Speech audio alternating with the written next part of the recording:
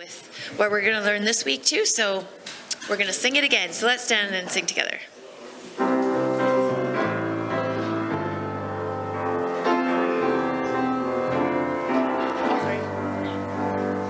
Soldiers of Christ, arise and put your armor on, strong in the strength which God supplies through his eternal Son, strong in the Lord of hosts and in his mighty power, who in the strength of Jesus trust is more than conqueror.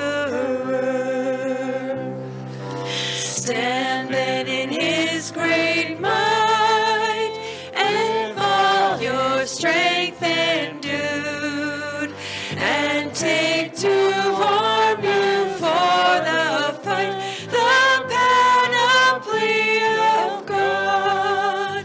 From strength to strength go on, and wrestle, fight, and pray. Tread all the powers of darkness down, and win the well-fought day. Leave no unguarded place, no weakness of the soul. Take every virtue, every grace, and fortify the whole, that having all things done, and all your conflicts past, ye may overcome through Christ alone, and stand complete at last.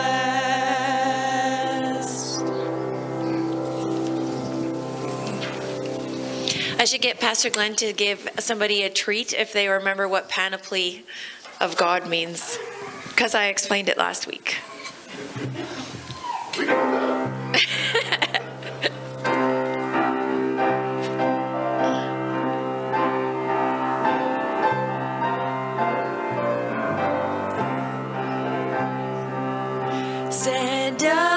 Stand up for Jesus, ye soldiers of the cross.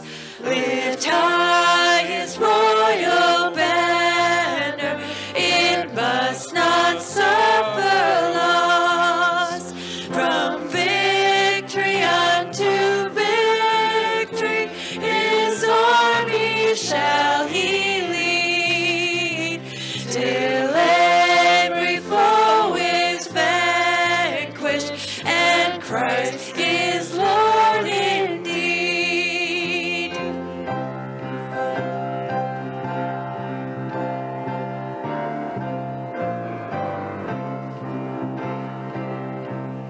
Stand up for Jesus, the trumpet call obey.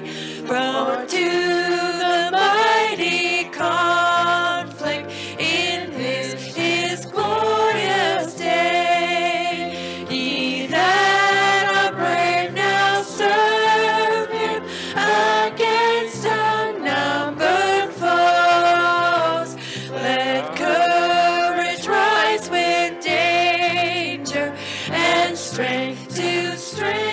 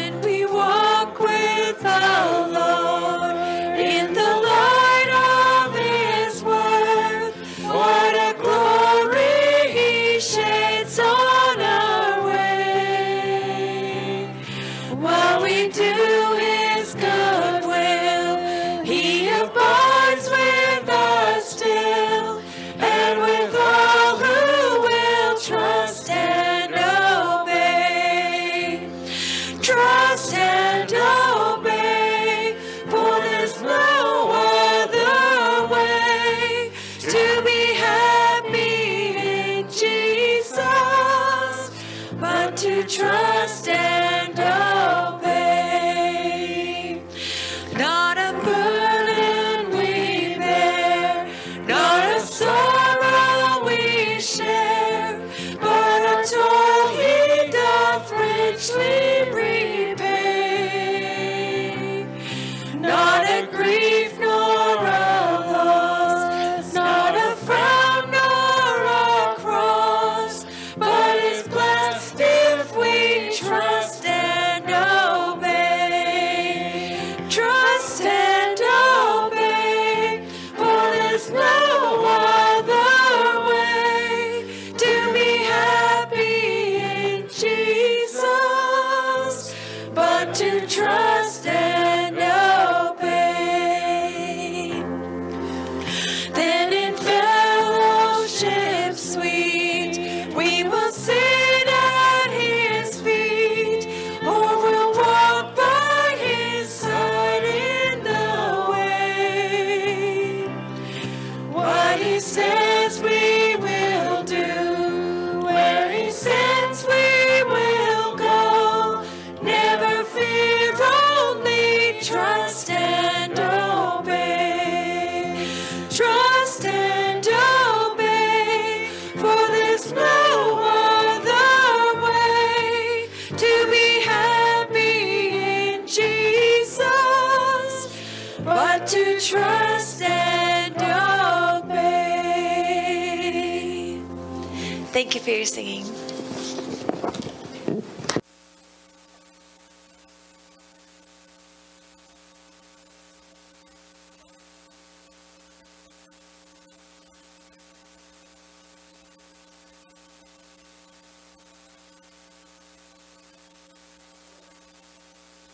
Welcome to church this morning. If you would like to read the scripture with me that's in the bulletin, it is from Psalm 43, verses 3 and verse 4. Let's read together. Send out your light and your truth. Let them guide me. Let them lead me to your holy mountain. There I will go to the altar of God, and I will praise you. If you would like to bow with me, let's pray before we continue to worship. Our Heavenly Father, we thank you for this morning. We thank you that we can gather together as a family of believers. We thank you that we have Pastor Glenn to teach us your word. We thank you that we have a copy of your word in our language, in our own copies. And we just pray that you would be with us and guide us in our worship of you as we hear from your word, as we sing, and as we pray, and as we fellowship. And we just thank you for the freedom that we can do this together. In Jesus' name we give thanks. Amen.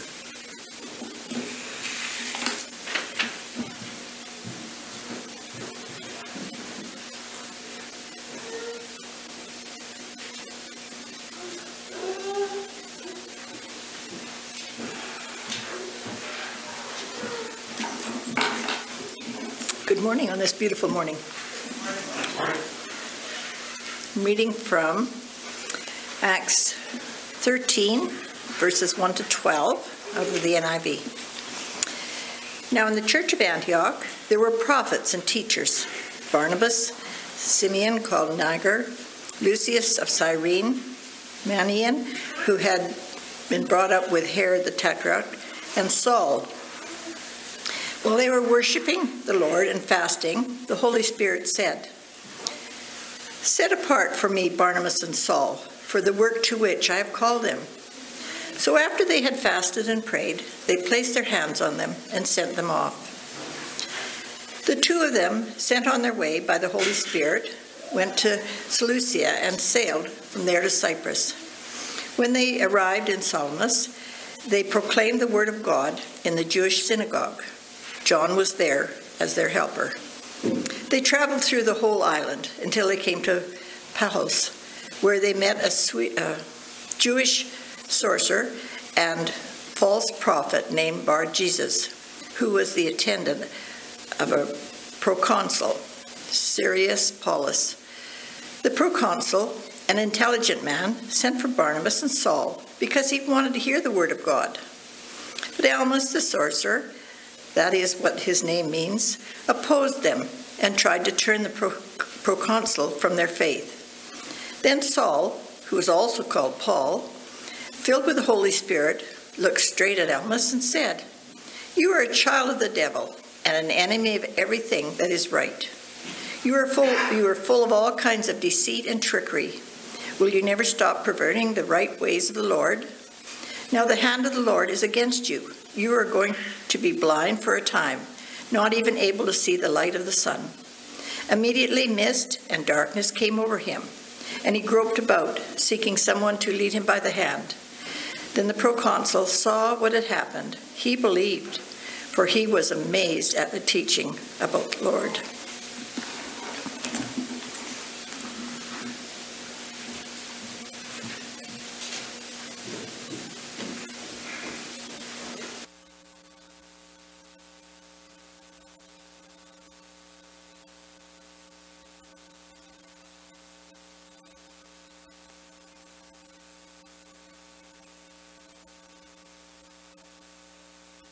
Thanks, June.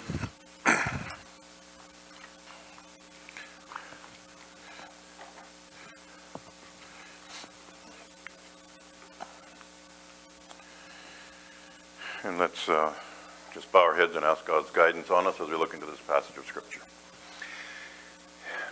Lord, we thank you for your word to us, and as we prepare to go through this particular passage that was just read, we understand that this is your word to us. Every part of the Bible is your word to us. And help us, Lord, to hear what it is you're saying to us this morning. Lord, I pray for a special anointing of the Spirit upon myself, that what is said would be what you want said, and said in the way you want it said, so that we can all hear what the message is for each one of us personally this morning. So guide our thoughts, and make us all open to whatever it is you are saying to us this morning. We pray this in your name. Amen. It's good to have a handle on what's important and what isn't. The story goes that on one occasion, the captain of the luxury cruise ship, Queen Elizabeth II, or Queen Elizabeth II, I'm not sure how they say that, but you've all heard of that cruise ship. Anyway, the captain, Robert Warwick, he questioned a passenger who paid full fare for his dog to join them on an all-around-the-world cruise. The price tag was well over $25,000 for the dog, just the dog. And Captain Warwick asked him, wouldn't it cost you less to leave your dog at home? And the passenger replied, "Oh no, when we are away for a long time, when we get back home, the dog psychiatrist fees are so high, it's less expensive just to bring him along." So, what's important? The famous football coach of the old Green Bay Packers, Vince Lombardi, reportedly drilled it into his players about what is important in life. Some of you probably heard this quote before from Vince Lombardi. But he told them there's only three things that are important in life: your God, your family, and the Green Bay Packers. That's it. And, I would mostly agree with him. Except I would change it to God, family, and the Saskatchewan Rough Riders, but... But joking aside, it is necessary to have a good understanding of what is important and what isn't, in all areas of life. There are many who pour most of their time and energy into something that they will find down the road wasn't really that important. And in so doing, they neglect the things that they now realize were the really important things.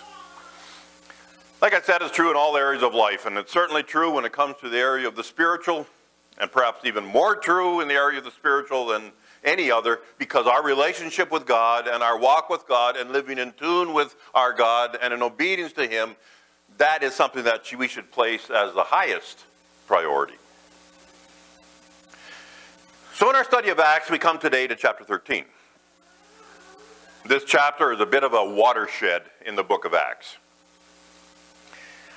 There's a change of focus in Acts from this chapter on. The focus shifts from the ministry of Peter and John and the spread of the gospel in Jerusalem and Judea and Samaria primarily, it shifts now to the spread of the gospel to the Gentile world, and almost exclusively focuses on the ministry of the Apostle Paul. And as we begin reading in chapter 13, we see he's still being called Saul. And from verse 9, though, is a bit of a shift. From verse 9 on, he's always known as Paul, right to the end of the book of Acts. So he's Saul up to verse 13, verse 9, and after 13, verse 9, he's Paul, all the way through. Saul was his Jewish name. Paul was his Roman or his Gentile name. Saul was a Jew through and through.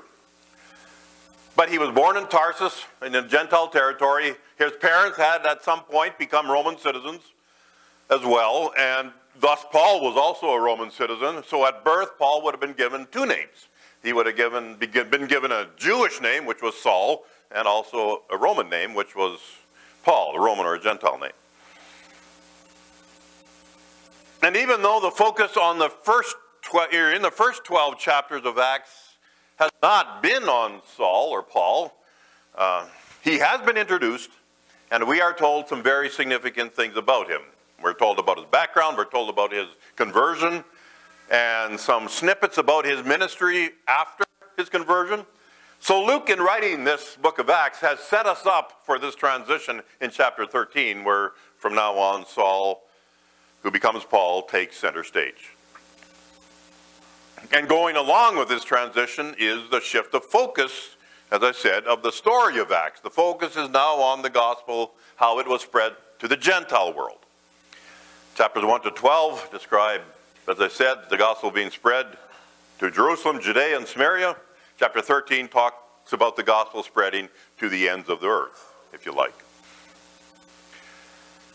So Paul was chosen by Jesus Christ to be an apostle to the Gentiles. And because of that, this transition of telling the story of the spread of the gospel to the Gentiles and the focus shifting to Paul, that does kind of go together. So chapter 13 begins that transition, and we see in the passage that we're looking at this morning, the first 12 verses of chapter 13, how it started. So again, we're going to take a few moments to go through the text of these 12 verses, and then we'll look at the teachings that come out of this for us. As chapter 13 opens, the scene is the city of Antioch. Big Gentile city, 300 odd miles north of Jerusalem. It was the capital of the Roman province of Syria. Chapter 11, remember back to chapter 11, it recorded how the gospel got to Antioch. And the huge response there was there, with many Gentiles becoming Christians, and the resulting church that was there really in time would become the center of the Christian activity. So Antioch, that's the scene as this chapter 13 opens. Verse 1 tells us it was a church that was rich in gifted prophets and teachers. There were several there that had the gifts of either prophecy or the gift of teaching, or perhaps some both. Gifts given by the Holy Spirit for the building up of the church. And they're named for us there in verse 1, the prophets and the teachers that were there in that church. Of particular note to us is Barnabas and Saul. Now, those two were not native to Antioch. They were not recent converts from the revival that broke out there in Antioch. Barnabas was sent by the Jerusalem church when that revival happened to check out what was going on in Antioch to see if it was of God or not. You remember a few weeks back we looked at that.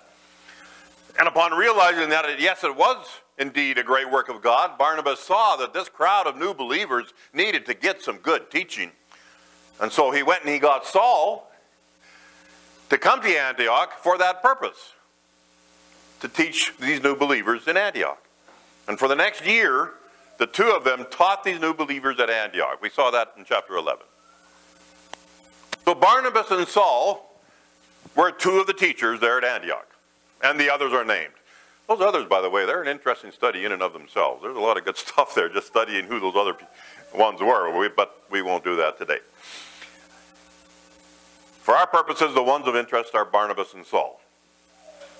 Verse 2 tells us that while these people were ministering to the Lord and fasting, that the Holy Spirit gave them some instructions. That is, to set apart Barnabas and Saul for the work which God had called them to. And I've often wondered, just how did the Holy Spirit communicate that with the people of this church, with these church leaders? How did he tell them to set apart Barnabas and Saul for this special work? What was the Holy Spirit's method of communication? Well, we're not told. It just doesn't say. It could very well have been through one of those prophets that are mentioned there in verse 1. That's what this gift of prophecy included at this point, a special gift to convey the revelation of God to his people. But we aren't told. All we know is that the Holy Spirit communicated this message to this group.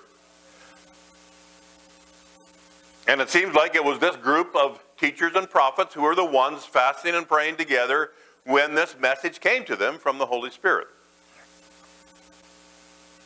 By the way, notice that the message from the Holy Spirit came to them while they were fasting and ministering to the Lord. We assume that praying would have been included in that. Fasting and prayer always go together in the Bible. But the Holy Spirit spoke and directed while that was happening, while they were fasting and ministering to the Lord. I think that's worth pondering. You see that several times throughout the scriptures, how God seems to speak and direct while people are fasting and praying. I'll leave you to ponder and meditate on that for a bit. So they got the message from the Holy Spirit. And then it sounds like from verse 3 that they fasted and prayed some more, and then they laid hands on Barnabas and Saul, kind of like a commissioning service, symbolizing a special anointing of the Holy Spirit for a special task, and they sent them on their way. So, being sent out by the Holy Spirit, they went to the port city of Seleucia. That was a city right on the coast of the Mediterranean Sea, about 15 miles away from Antioch. It was the port city for Antioch. Antioch was the capital, but the port city, the main port for the city of Antioch, was Seleucia. So there at Seleucia, they caught a ship and sailed to the island of Cyprus. Did the Holy Spirit include in his instructions that they should go to Cyprus? And again, we're not told. The island of Cyprus, that's a big island in the Mediterranean Sea, it had connections with Antioch. And Barnabas himself originally was from Cyprus. We're told that earlier in the book of Acts. So whether those things played a part or a factor in them going to Cyprus, we aren't told. As I said, Cyprus was a large island, still is. Quite well populated, even at that time it was quite well populated. If you want to look at the maps in the back of your Bible, you can see the big island of Cyprus off in the Mediterranean, just off the coast from that Seleucia city. And there was people from a lot of different nationalities lived there on Cyprus. So they got to Cyprus and to the city of Salamis. And immediately it says they went to the Jewish synagogue there and began to preach that Jesus was the Messiah, that all the good Jews were waiting for the Messiah. It's Jesus, he came, and they proclaimed the rest of the gospel message. And we will see as we go through the rest of Acts that this will always be the practice of Paul whenever he goes anywhere. He would go first to the Jewish synagogue in the city and preach the gospel to Jesus there.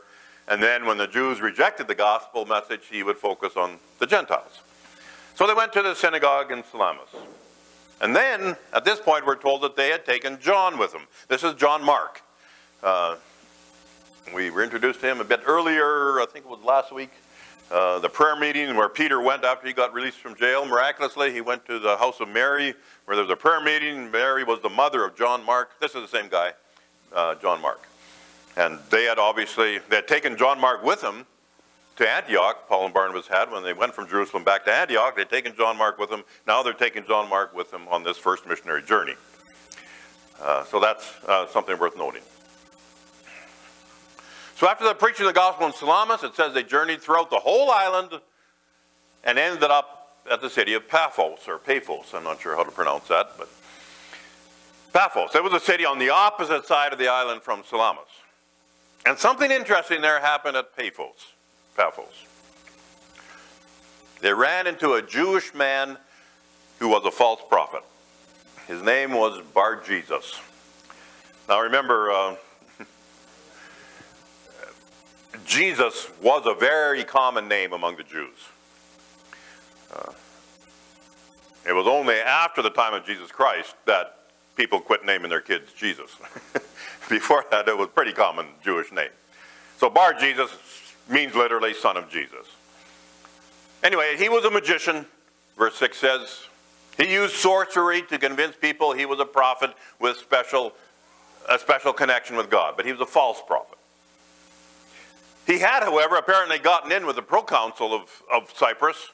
The proconsul, that's kind of like the governor appointed by Rome, the governor of Cyprus. Cyprus was a Roman province at this time. It was governed by a proconsul. The proconsul was appointed by the Roman Senate. And this proconsul is named for us, Sergius Paulus. What a name, Sergius. Would you like to be named Sergius? It just strikes me, that's all, Sergius. Sergius Paulus, and Luke informs us that he was a man of intelligence, this proconsul. Smart guy. And apparently this false prophet had gotten in with him, was his personal attendant, he had some influence with him. But apparently the proconsul had heard of the preaching of Paul and Barnabas, and he wanted to hear more. So he summoned them for a private meeting, but this magician, this false prophet, tried to block the meeting. And he likely knew that if the proconsul believed the gospel, his days as a magician and person of influence with him was over. So he was trying to block it. And so this false prophet and magician is also called Elymas. Apparently, Elymas means sorcerer. So that's what verse 8 is talking about. He was doing his level best to stop the proconsul from hearing the gospel. And when he did hear the gospel, Elymas was trying to turn him away from it. Likely telling him, don't believe this stuff these guys are telling you. Listen to me, I'm the prophet who will tell you what God is saying, kind of thing. Assume that's what was going on. Tried to turn him away from the gospel. But Paul then had had enough. And verse 9 tells us that he, filled with the Holy Spirit, looked straight at this false prophet, and he had some very stern words for him. Good verses 10 and 11. Paul said to him, you are full of all deceit and fraud, you son of the devil, you enemy of all righteousness. Will you not cease to make crooked the straight ways of the Lord? And now behold, the hand of the Lord is upon you, and you'll be blind and not see the sun for a period of time. And then that happened immediately. Darkness came over him, and he had to have someone lead him around by the hand. Well, when the proconsul saw that, verse 12 tells us he was amazed at the teaching of the Lord. Obviously, this Messiah, Jesus, whom Paul and Barnabas were talking about, was way more powerful than whatever Elymas had powers to do. And Elymas was exposed for what he was, a false prophet, a fake. And he was amazed at the teaching of the Lord. And the teaching of the Lord given to him by Paul and Barnabas was confirmed in this proconsul's mind. It amazed him. It was shown to be the truth. And our passage for today ends on that note. And the lesson for us today that comes out of this passage, that I see anyway, it's about the spread of the gospel and what is important in the spread of the gospel. We as Christians, we're told to be involved in spreading the gospel, in telling others about Jesus. What are the important things to keep in mind as we do that? That's what I see for us here in this passage. So we as Christians need to understand what is important in spreading the gospel. And a study of the important aspects of the spread of the gospel has come out here in this passage, I think will help us to grow in this understanding. So there's three things that come out for me anyway as I study this. There may be lots more truths that I'm not going to look at, but these three things that stood out to me. Number one, the importance of recognizing Jesus as head of the church. The importance of recognizing Jesus as head of the church. And bear with me, and I think you'll see what I'm getting at. We saw the same idea last week, and here we see it again. In this story of Paul and Barnabas being sent out from the church at Antioch on what would become known as Paul's first missionary journey, who's in charge here? Who's in control?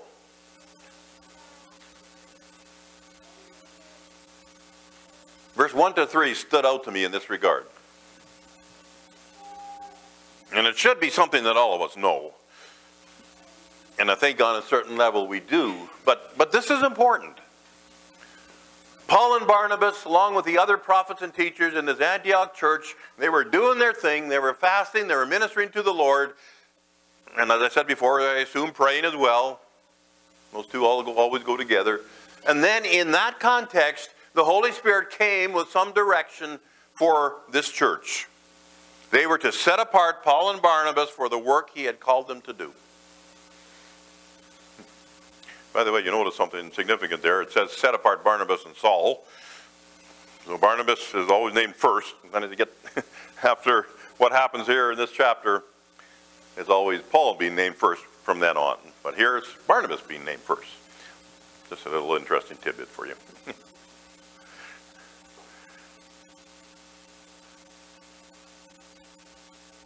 Set apart Barnabas and Saul, or Paul and Barnabas, for the work that he had called them to do. That's what God said. That's what the Holy Spirit said to them. Now remember, the book of Acts is about Jesus' continuing ministry after he ascended to heaven, physically left this earth. Now he's doing his work on earth through the Holy Spirit. So there's a lot of mention in the Holy Spirit in this book of Acts, as Luke records how the Holy Spirit directed the apostles and the followers of Jesus, how Jesus directed his church in the work of spreading the gospel. Jesus is the head of the church. The Bible is very clear about that. And as the head of the church, he is the one who directs, among other things. He does so through the Holy Spirit. And we see that exemplified for us here in these first 3 verses. Jesus, through the Holy Spirit, gives directions for Paul and Barnabas to leave the church at Antioch and go to the work he had called them to do. And I don't think that really would have been a surprise, especially for Paul. Right at his conversion back in chapter 9, he was given the information that Jesus was appointing him to bear his name before the Gentiles. So Paul knew about this calling, that he was to be an apostle to the Gentiles. And now in 13 verse 2, he is called to leave Antioch, to start out in the work that God called him to do. And Paul knew what that was, because he had already been given that information.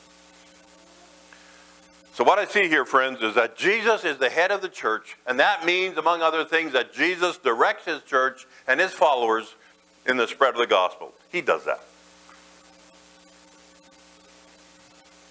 And we see that here in the first 3 verses.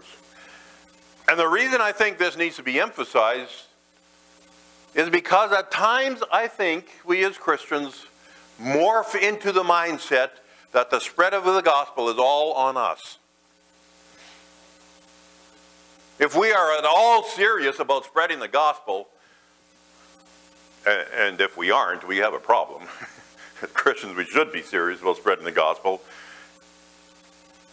So if we're at all serious about spreading the gospel, and we know Jesus has told us to tell others about him, then we better get on with it and get doing it. So we morph into that mindset, which is not wrong. But then we start thinking, we better get serious about this, and we start planning and strategizing about how to be most effective at spreading the gospel. And we have seminars on how to effectively share the gospel. We do research to see what is proven to be effective and in which areas should be targeted. And we train church planters and to go and plant churches in what we see as strategic areas. And we spend a lot of money doing all of that, because we're serious about spreading the gospel and obeying Jesus and doing that. So we better get on this task and better take this on our shoulders and get on with it. And listen, I'm not speaking against any of that stuff. All of that has its place and is useful.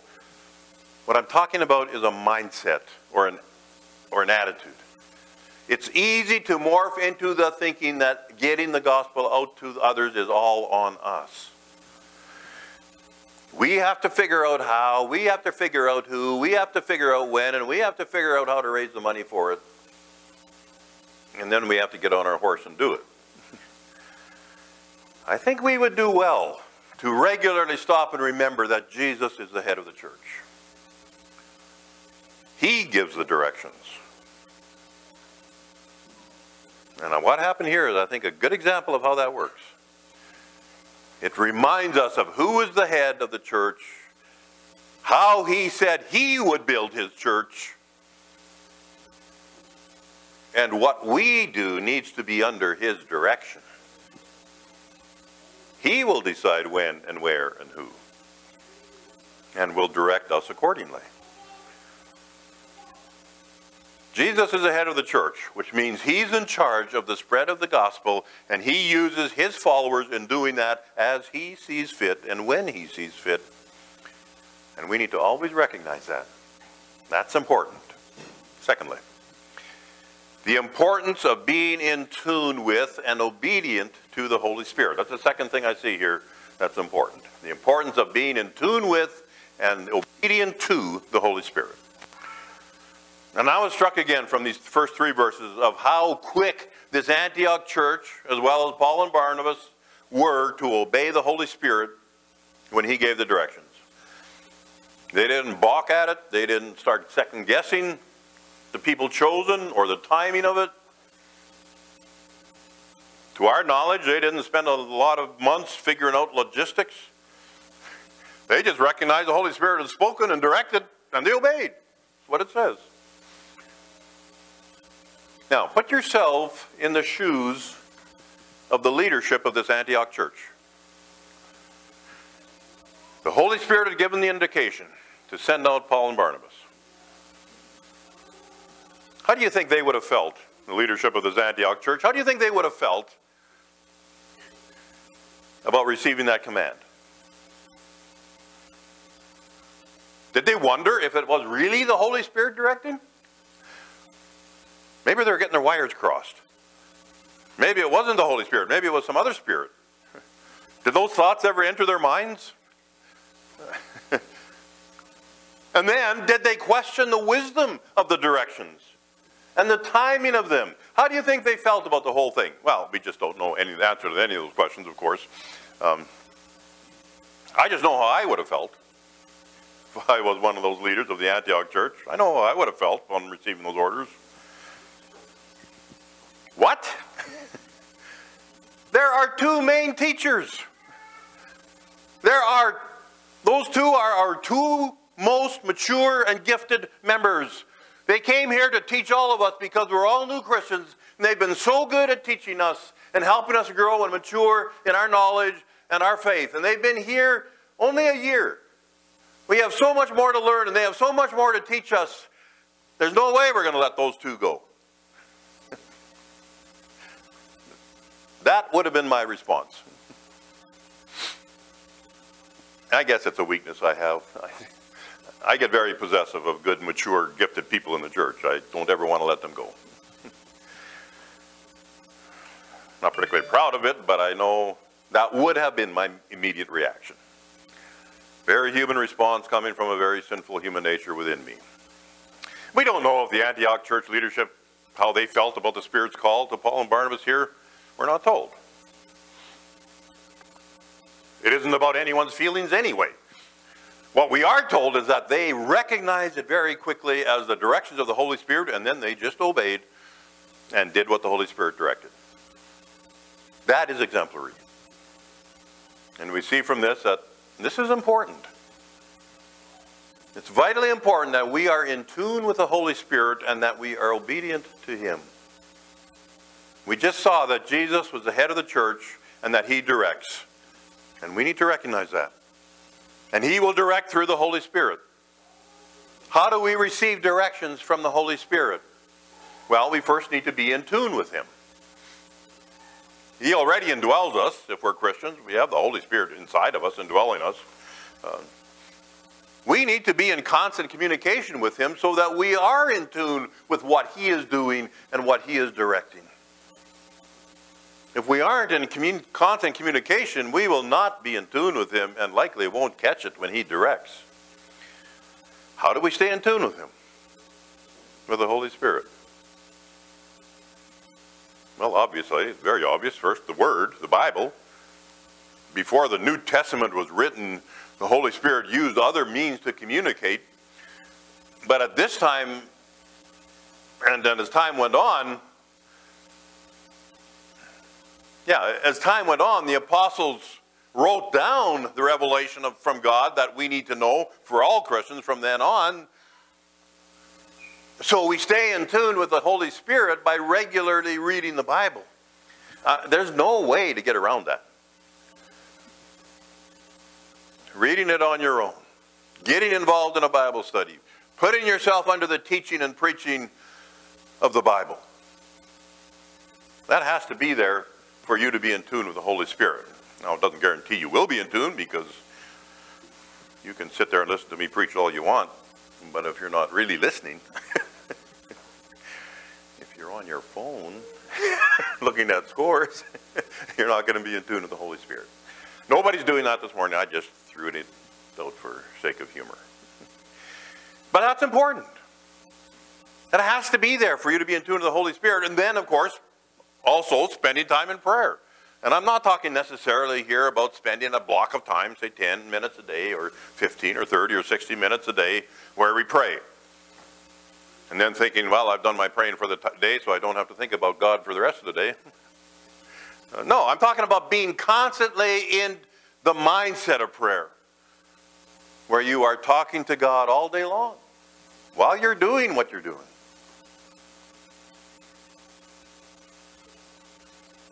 So that's important in being in tune with the Holy Spirit. Now, notice, as I said before, the Holy Spirit came with the directions here while they were fasting and ministering to the Lord. Verse 2 tells us that. And as I said before, prayer would have been included in that. They were in tune with the Holy Spirit, and so when he spoke, they realized it immediately, and they obeyed. Friends, this is important when it comes to the spread of the gospel. Jesus will direct it through the Holy Spirit. It's vital then that as we as Christians, or that it's vital that we be in tune and obedient to the Holy Spirit. Be in the Word. Be listening while you read and study. Read and study the Word with an open ear to what God is saying, and then be in constant prayer all day long. And then when you hear the instructions, you'll get it. You'll know it. And then you just obey and just do it. And that obedience part is important too, because it's possible to get the directions and to know it, but then to not obey it because you don't like it, what you're hearing. I remember when I was in Montnebo, I got a knock on my door about 2 o'clock in the morning and woke me up. And here was a guy, he had walked down from the bar, he had missed his ride home after the bar closed, and he needed a ride home. And I was, well, ticked, angry. I was very angry because I did not appreciate being woken up in the middle of the night and having to deal with this. And so I just thought, well, the quickest way to get this guy out of my hair, especially in the state he was in, was to just give him a ride home and be done with it. And so I said, okay, sure. So I get in and I'm just steaming mad. I told him, get in the car, I'll give you a ride home. So I started driving him home, and he starts yakking and talking. And then he starts talking about, you know, I can't remember exactly what it was. His mom was he's Catholic or Anglican or something. His dad was something totally different, and he was whatever. And he says, I don't know what's right. And I don't know. He says, what do you think? He asked me. And I'll never forget this because I'm ashamed of it to this day. Because I was so mad. At that point, I just wanted to get him home and get him done with. So I don't know what I said. I said something, but I knew at the time the Holy Spirit was saying, Glenn, you got an opportunity here to share the gospel. And I disobeyed because I was so mad. So it's possible to hear directions from the Holy Spirit and to disobey. So that's why I included both of those in that point. We need to be in tune to the Holy Spirit and obedient to the Holy Spirit. And I missed an opportunity to share the gospel with this guy who was asking. He deliberately asked. and I missed it. So we see the importance of being in tune with and obedient to the Holy Spirit. And then thirdly and finally, the importance of standing firm against antagonists of the gospel. So Paul and Barnabas, they sail off to Cyprus. They tell the story of Jesus throughout that whole island. Come to the city of Paphos there, right at the end, where they run into this false prophet, this sorcerer, who did his best to stop the proconsul Sergius. Sergius Paul, what a great name. From hearing and accepting the gospel. And you know, I was thinking about that. That will always be the case. If you're involved in spreading the gospel, this will always be the case. People in their natural state, controlled by their sinful human nature, they will naturally be resistant to the gospel. Sharing the gospel, in a way, is kind of like swimming upstream. You're going against the current of the world around us. So while there will always be those, as the Holy Spirit opens their minds and hearts, there will always be some in that group, though, who will be open and accepting of the gospel. There will always be some opposition. There will always be people opposed, maybe resistant. Maybe that's most of them. But the Holy Spirit does his work in opening hearts and minds, and there will be some that will accept. We don't know who they are, so we go and tell everybody. But there will be some who will oppose it very intensely. Some will vigorously fight against the gospel being told to anyone. Like this prophet, false prophet Elymas here in this passage. Not only was he resistant, he tried to stop Paul and Barnabas from sharing with the proconsul. He fought against the gospel even being told. But notice Paul didn't back down. He didn't let this opposition intimidate him. He stood firm and he called them out for what he was. And as I read verse 9 to 11, I find myself thinking,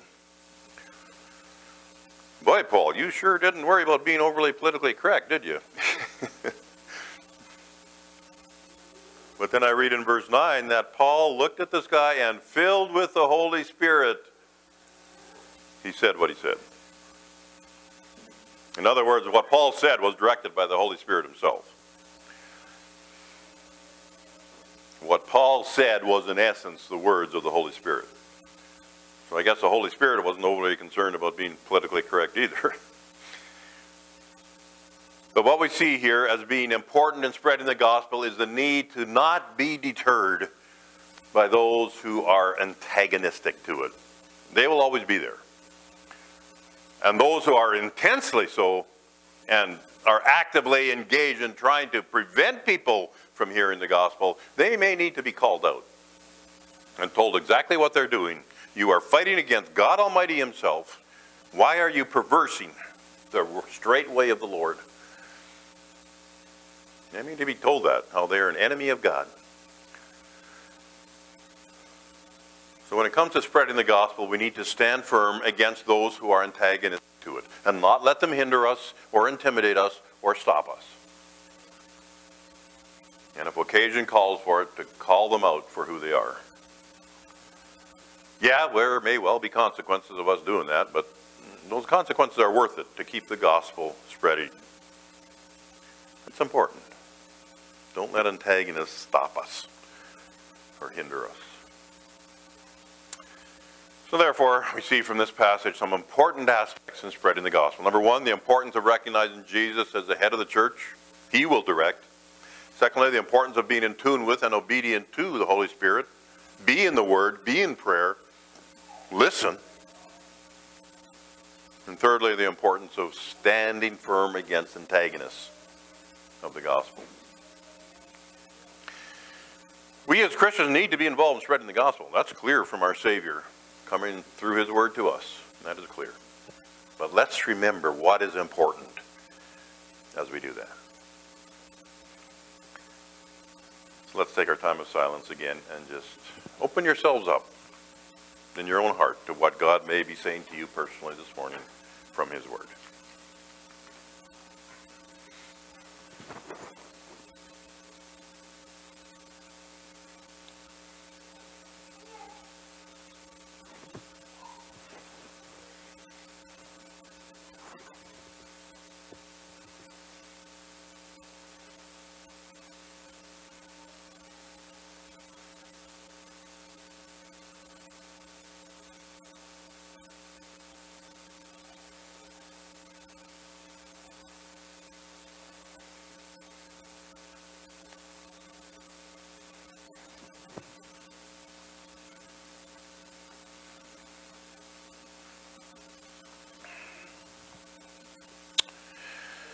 Amen. I include in your little sermon note sheet that I put in the bulletins every Sunday, that's down the bottom, what I need to do in application or a thought I never had before. So if for a time of silence, God says something to you, write that down there. You're going to forget if you don't. That's why I put it there. So make sure you do that so you'll remember what God told you here this morning and what you need to do. Music team, please.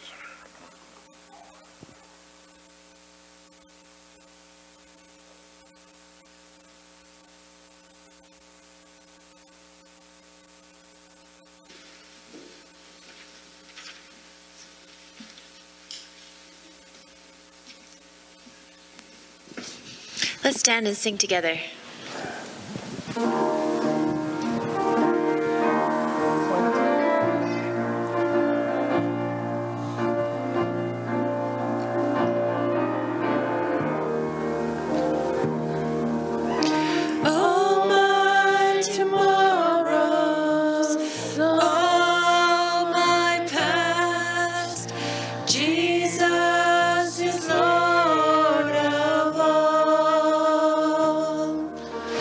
I've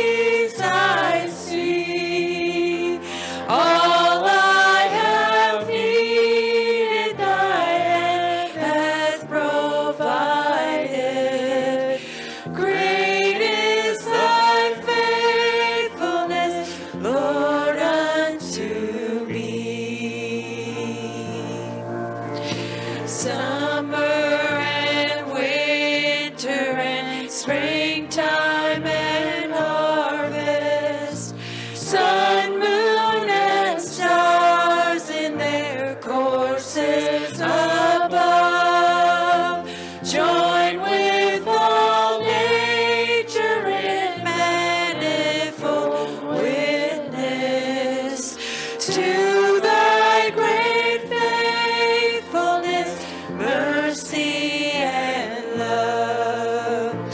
Great is thy faithfulness, great is thy faithfulness. Morning by morning, new mercies I see. All I have needed, thy hand hath provided. Great is thy faithfulness, Lord, unto me.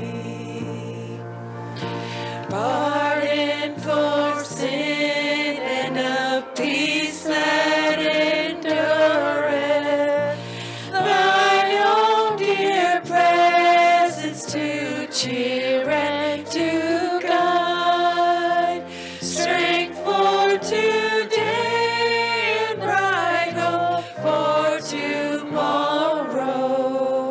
Blessings all mine with 10,000 beside. Great is thy faithfulness, great is thy faithfulness. Morning by morning, new mercies I see. All I have needed, thy hand hath provided.